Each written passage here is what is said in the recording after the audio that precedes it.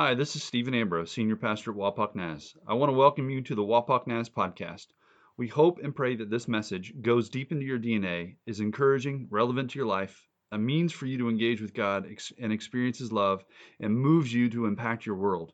We at Wapak Naz believe firmly that you matter to God. We are glad that you are taking the risk to engage with Him today. Wapak Naz is love people loving people to Jesus, and it takes people to partner with us to be on mission and bring this message to our community, the region, and the world. If you would like to financially partner with Wapak Naz to love people to Jesus, join us by going to our website at wapaknaz.org and becoming a financial partner. We thank you, we pray for you, we love you, and enjoy the message. Thank you for worshiping the Lord through your tithes and offerings. Well, as we transition into the sermon, it's always good to remember, and it's always good to note that worship hasn't stopped now, and that worship is continuing through this message. And in fact, this message is not necessarily even the most important part of worship, right? This is kind of, as we sit in church on Sundays, a lot of times everything kind of flows towards the message, right? It seems like that's the goal, that's the reason, that's the thing that we all come for. And as a preacher, it's very easy for me to also have that kind of conflated idea that it's really all about the preached sermon. But the reality is that for as important as the preached word is, because I believe it's powerful, and I believe God moves through it and He speaks to us through this time, that this is not the penultimate of worship, sitting and listening. The penultimate of worship, the ultimate, the best, the most ideal, is a heart surrender to God. That's worship. And you can be listening to a sermon, you can be singing a song, you can be giving tithes and offerings. When your heart is surrendered to God, that is worship. And that's what we seek. And so I hope you continue to worship the Lord as we do go into the Word today and present the message this morning. As you know, we've been in a series called Outsiders, right?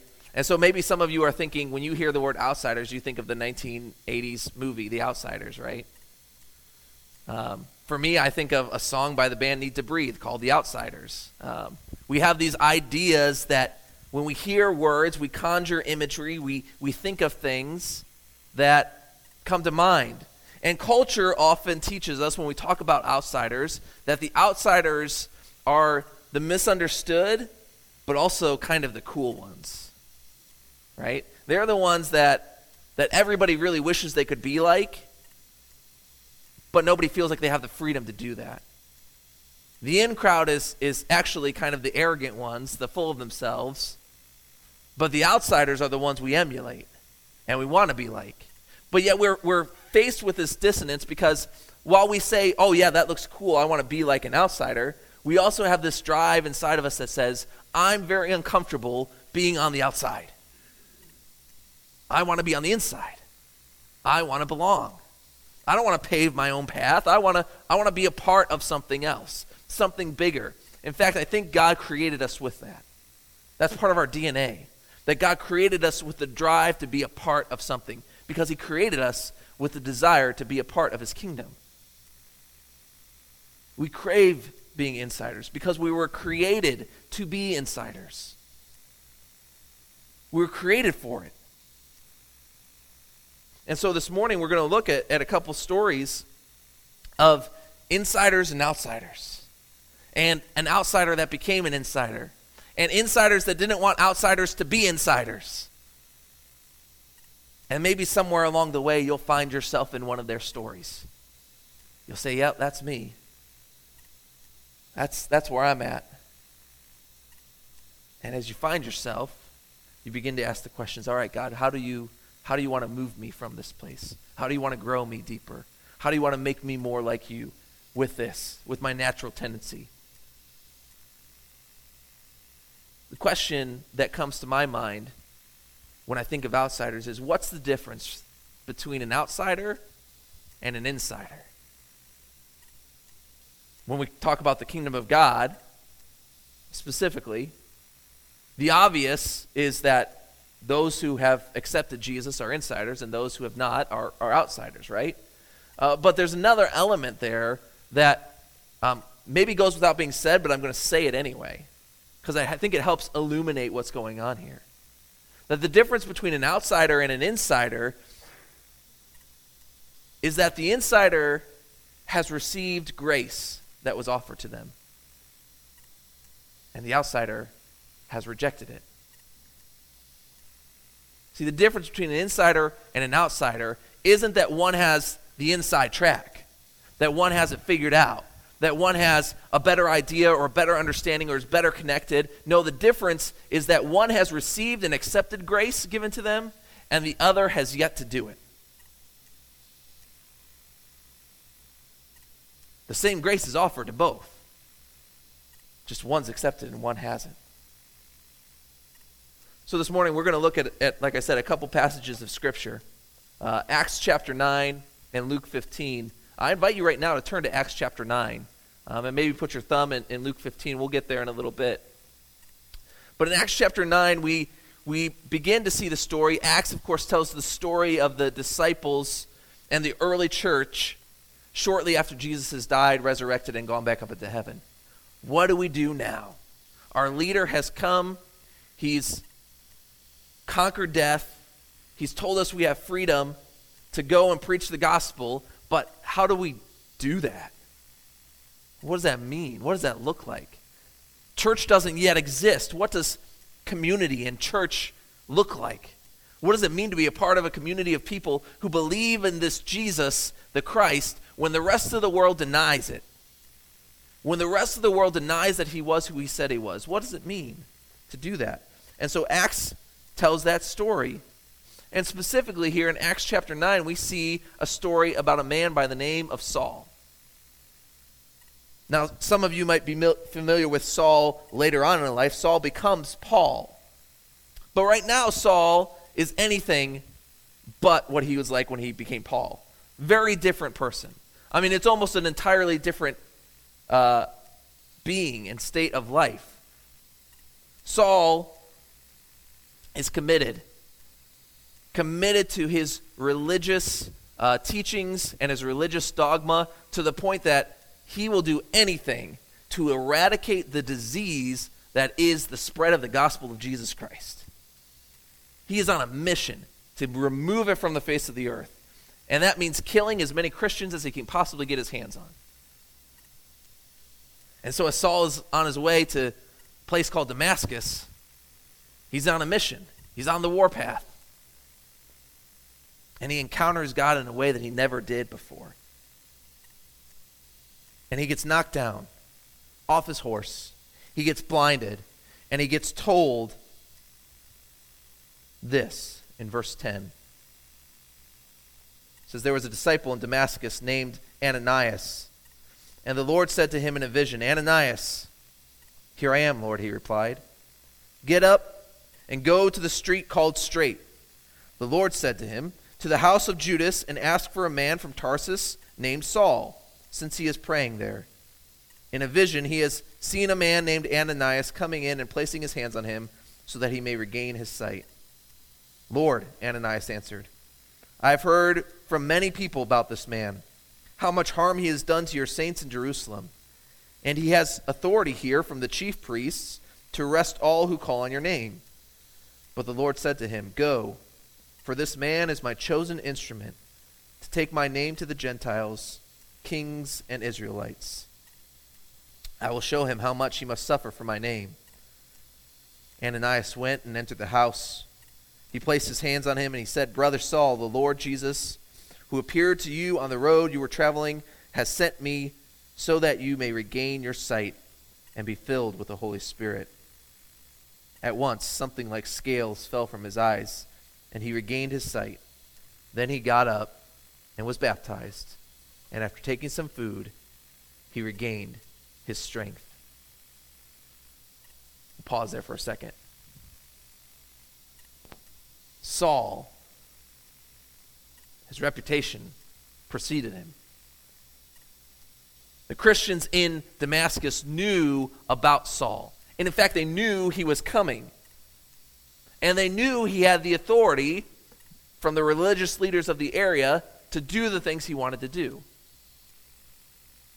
And so when Ananias, some Christian in some house living there in the town, someone just like you or me, was told by God, hey, I want you to go see this Saul guy, place your hands on him so that he can get his sight back, because he is going to help me spread this gospel message beyond just the Jews, beyond just the Jewish people, into the Gentiles, into the kings, and to spread this gospel across the land. If I was Ananias, I think I would have protested a little bit more than he did. I mean, he kind of just said, but God, you know who this guy is, right? And God's like, yes, I know who he is. I need you to go do it. And so Ananias goes, okay. Okay, I'll go do it. See, Ananias had received grace, and he was willing to extend it to someone else. Ananias had received the grace of Jesus Christ, and he knew that Saul was not the type of person that maybe would be a good influence for his kids, quote unquote. But nonetheless, Ananias said, I've received this grace. I didn't earn it. God gave it to me freely. It's not mine to hold on to, so I'm going to give it to this man named Saul. And in fact, Saul himself had received grace. Let's pick up the story back in verse 19.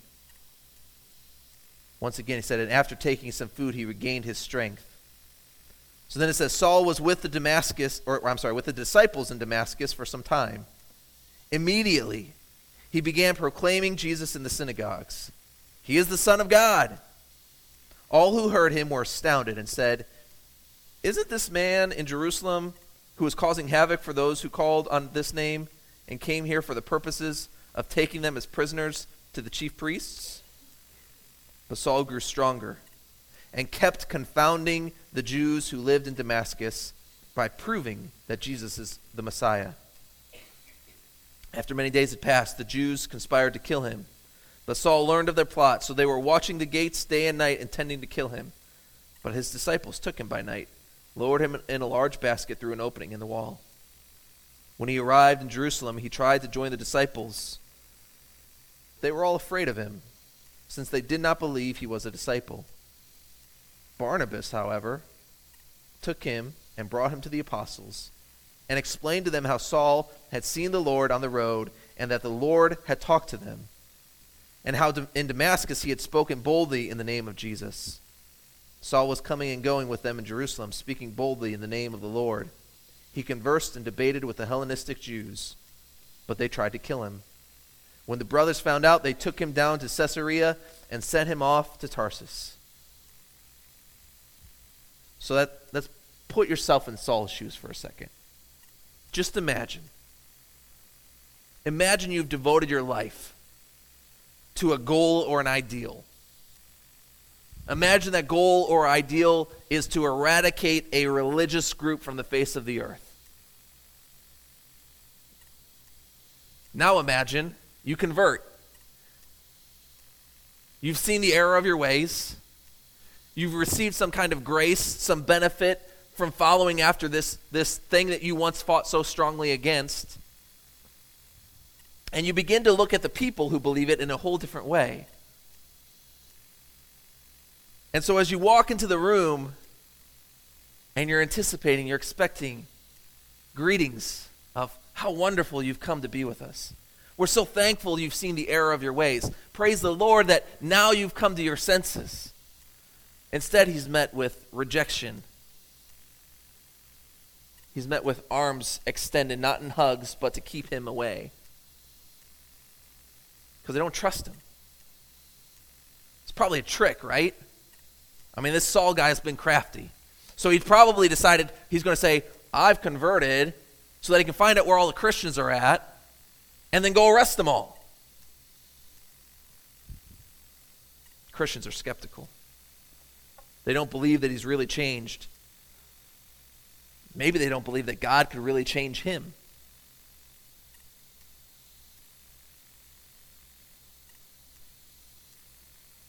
Receiving grace makes the outsider an insider. Saul in this moment, he's already an insider. Saul is preaching the gospel of Jesus Christ, getting his life threatened. Saul belongs to the people of God, whether or not the people of God are accepting him. God has accepted him. God has brought him in. God has said, I want you on the inside, not on the outside. So receiving grace makes the outsider an insider. But insiders aren't always as gracious. Let me talk to the church folk for a second. Sometimes we do a really lousy job at creating space for people to come and be a part. Sometimes we're just bad at it. Sometimes we look nothing like the Jesus we claim to follow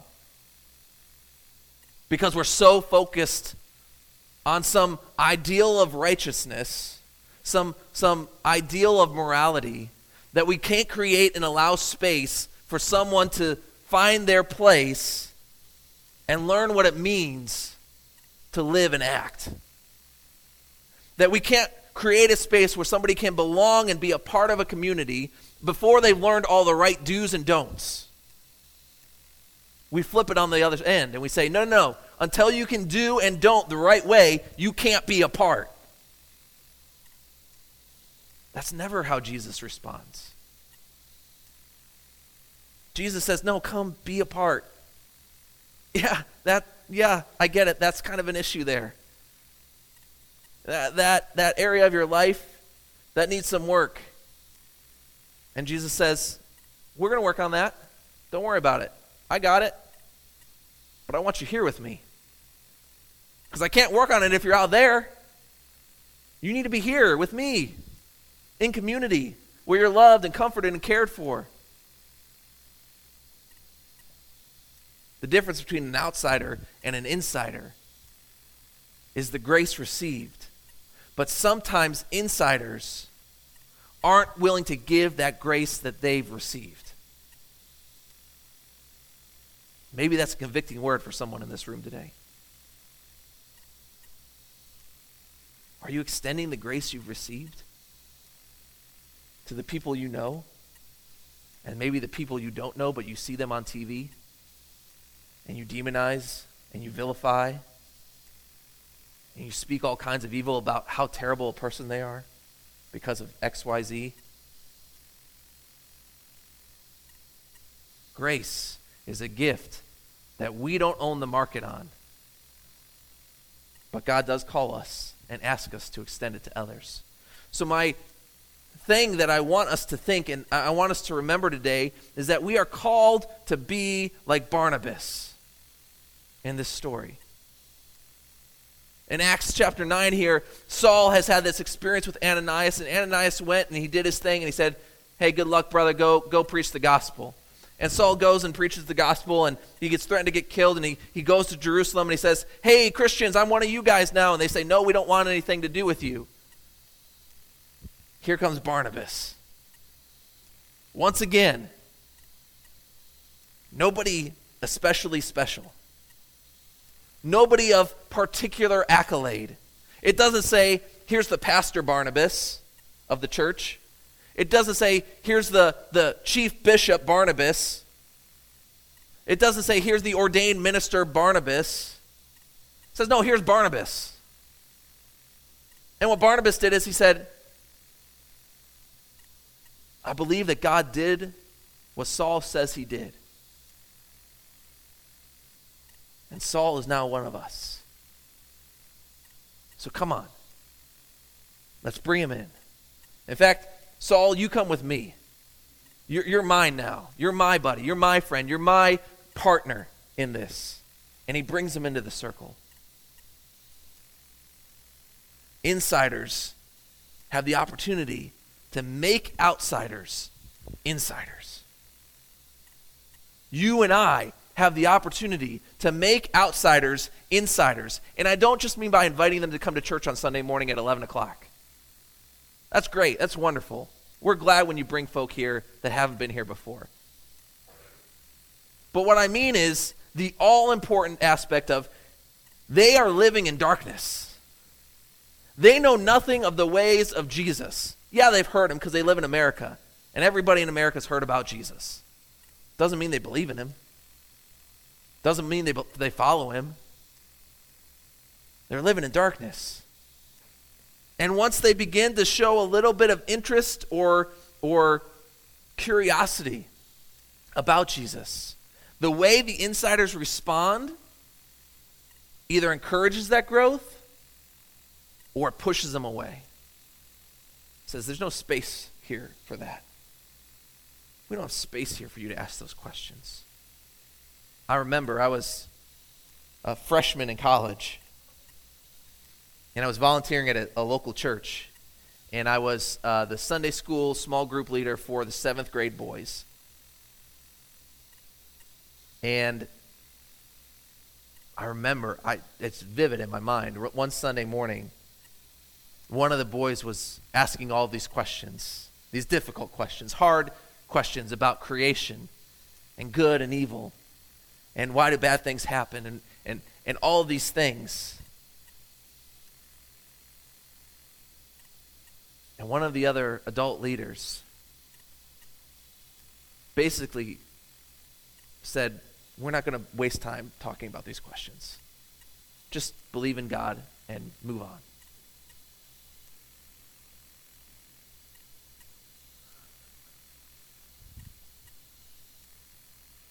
For years, I kept contact with that student. And he was as far from a believer as he could possibly be.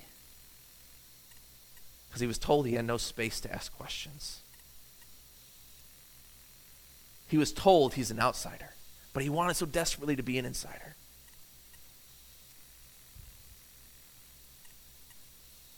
I think he's beginning to find his way back. Because there's people in his life who are allowing him to ask questions, to wrestle. They've allowed him to have a place at the table, if you will, even though maybe he doesn't look the part. He doesn't quite fit in. They're extending grace. Grace that isn't theirs, but it's grace they've received. And God allows them to reciprocate. We see that in this story. Barnabas does that. Why don't you turn over to Luke chapter 15.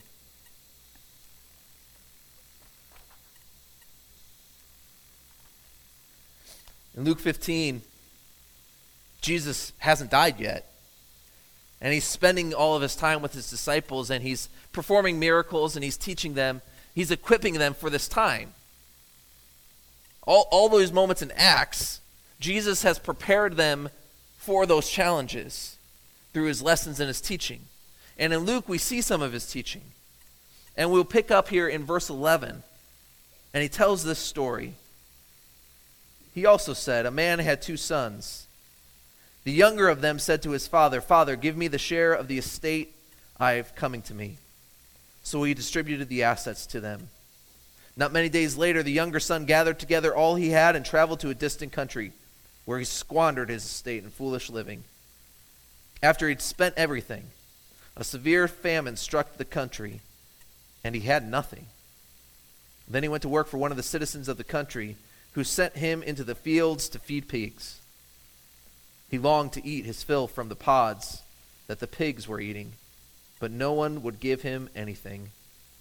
When he came to his senses, he said, how many of my father's hired workers have more than enough food? And here I am dying of hunger. I'll get up, go to my father, and say to him, Father, I have sinned against heaven and in your sight. I'm no longer worthy to be called your son.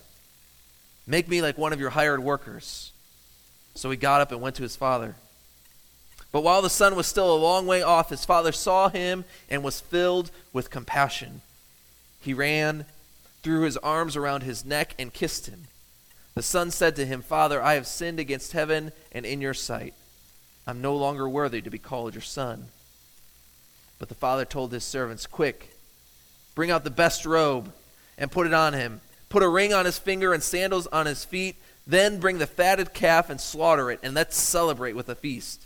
Because the son of mine was dead and is alive again. He was lost and is found." So they began to celebrate. Verse 25, now his older son was in the field. And as he came near to the house, he heard music and dancing. So he summoned one of the servants, questioning what these things meant. "Your brother is here," he told him, "and your father has slaughtered the fattened calf because he has him back safe and sound." Then he became angry and didn't want to go in. So his father came out and pleaded with him. But he replied to his father, "Look, I have been slaving many years for you, and I have never disobeyed your orders. Yet you never gave me a goat so that I could celebrate with friends. But when this son of yours came, who has devoured your assets with prostitutes, you slaughtered the fattened calf for him. Son," he said to him, "you are always with me. Everything I have is yours. But we had to celebrate and rejoice, because this brother of yours was dead and is alive again. He was lost and is found." Maybe this is a familiar story to you, right? We talk about this as the story of the prodigal son or the lost son. Which begs the question, which son was lost? When the younger son comes back, the father says, "This son of mine was lost and now is found." But yet we see something interesting with the older son happening too. We see something going on in his heart that reveals something about him and his intentions all along. Now the younger son had gone off. He squandered his inheritance. He wished his dad dead. That's literally what that request asked for, his inheritance. He said, "Dad, I wish you were dead. Give me my money."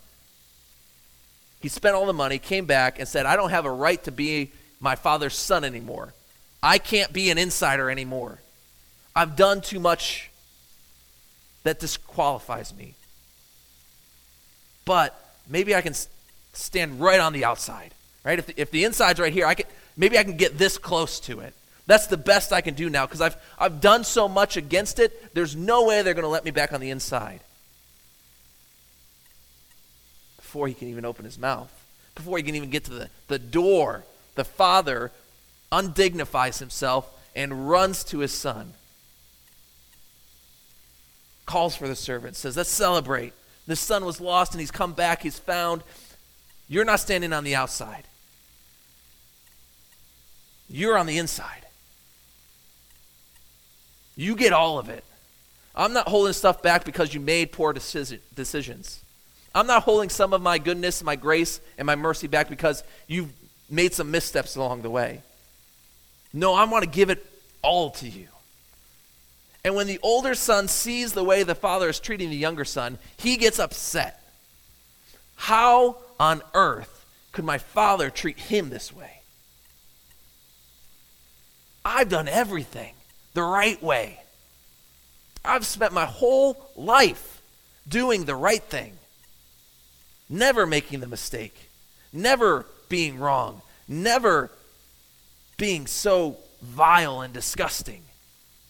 And yet, it's as if that doesn't even matter. Because the same grace I've supposedly gotten, he's getting too. And the older son is so fixated on this idea of fairness that he's missing out on grace even in his own life. The older son doesn't realize it, but he's the one standing on the outside. He's the one who's standing outside of the goodness of the kingdom of God because he's refusing to allow for grace to extend beyond him. See, our reactions to someone's reputation reveals our hearts. The things we think about what they did says more about us than it says about them.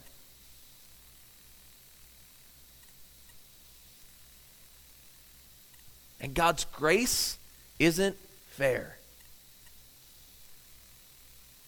But God's desire for us to be insiders knows no boundaries, has no limits, continues to go and extend itself. I'm convinced when Jesus told the disciples, I want you to go into all the nations, baptizing everyone in the name of the Father, Son, Holy Spirit, and teaching them everything I've commanded you to do,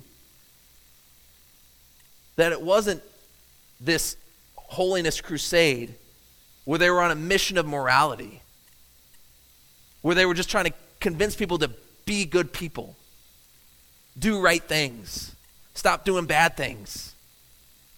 It wasn't about morality. The morals come as a natural flow of a relationship with a good, gracious God.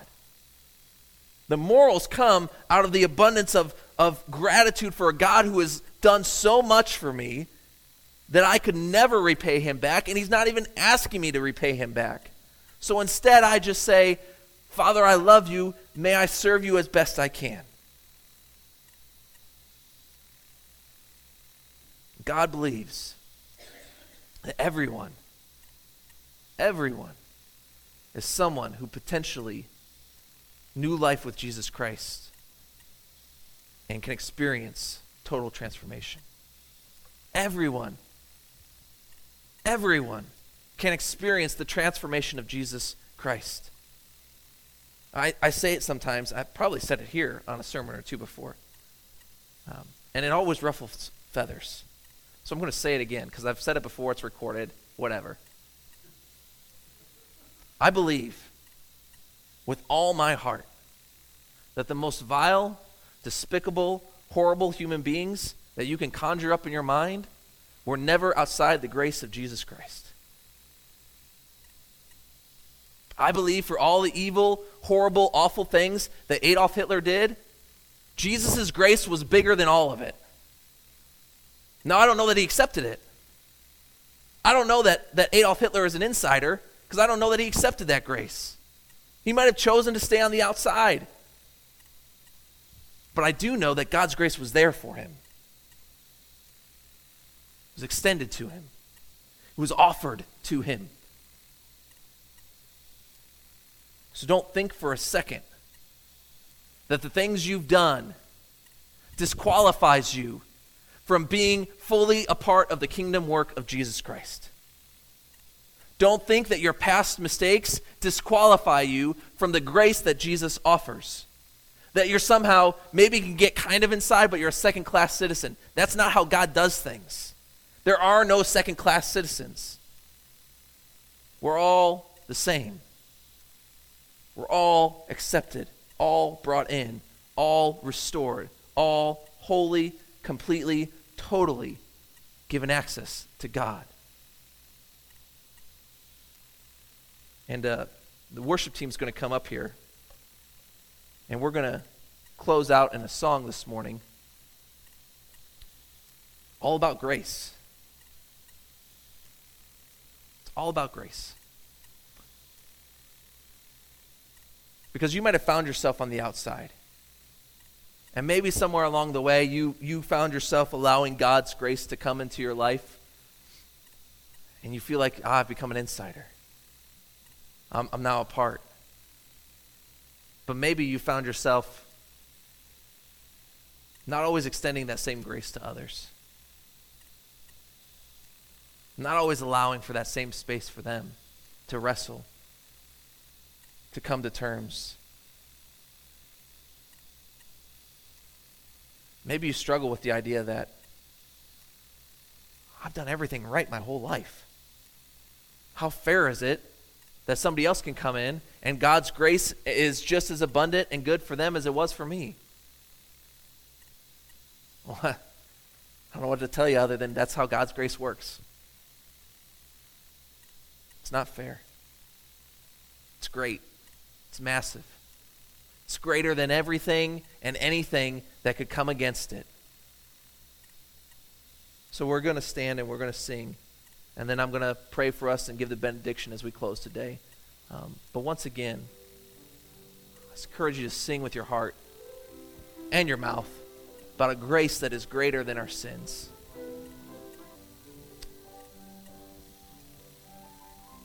It's second line there. Really interesting to note that it doesn't say grace that can pardon and cleanse within. It doesn't say grace that might pardon and cleanse within. Grace that will go only so far to pardon and cleanse. No, it says grace that will pardon and cleanse within.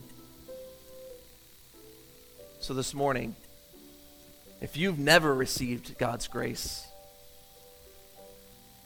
you have an opportunity to right now. If you've never allowed that grace to be a gift that you've received, it's very simple. As we go to prayer, I just invite you to say, God, I accept your grace. Forgive me for my sins. Help me to follow you. And even if you have received that grace before, God wants to give you an abundance. He wants to give you more. He wants to give you an overflowing of grace. So as we go to him in prayer, will you invite him to extend his grace all the more in your life? Heavenly Father, may we, the insiders, the people of the kingdom of God, never be so self-righteous or so self-centered to think that it's all about us. May we never be so consumed with our goals and our righteousness that we forget that it's the grace of God that makes us an insider. That it's the grace of God that fills us and enlivens us and gives us hope for the future.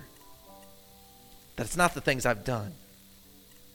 And with the same token, that those who have chosen different paths, and maybe have done things they regret in the past, because it's not about our works, it's about the grace, that the same God has just enough grace for them. He has an abundance of it for them. And may we, as the insiders, look for those on the outside and bring them in, welcome them in, usher them in, allow them space to wrestle and ask questions, and to grow, to maybe not have it all figured out, because none of us do. God, may you extend your grace into our lives, and may it pour out in our living, in our daily habits. Jesus, we love you. We ask this all in your holy and powerful and matchless name. Amen. So may you love the Lord your God with all your heart, all your soul, all your mind, and all your strength, and go love your neighbor as yourself today. Go in his grace and his peace. You are dismissed.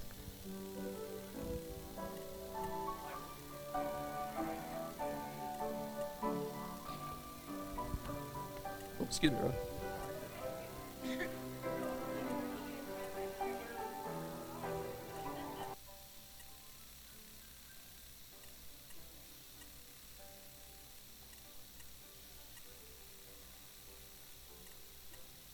Thank you for listening to the Wapak Nas podcast. We hope you are moved deeply to step into God and the hope and future he has for you, and that you are moved to be salt, light, and yeast in your community and to love people to Jesus.